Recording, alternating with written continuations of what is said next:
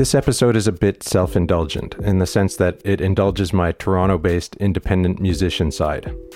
Canadian Music Week is an annual event where independent bands from all over Canada converge in Toronto to play showcases and venues across the city, potentially gaining exposure to new crowds and hearing new bands and building a valuable community.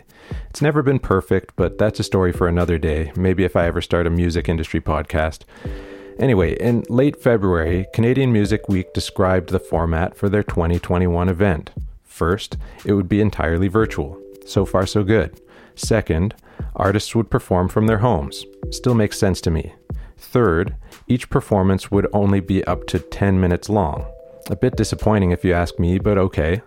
Finally, artists would have to pay Canadian Music Week a fee of $100 for the privilege of being part of the event. Well, needless to say, the announcement didn't go over well with the music community.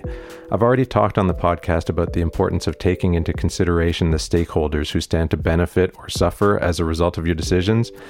I'd like to believe that if anyone at Canadian Music Week had had the chance or wherewithal to say out loud, "Won't this be bad for musicians?" they probably would have come up with a better idea.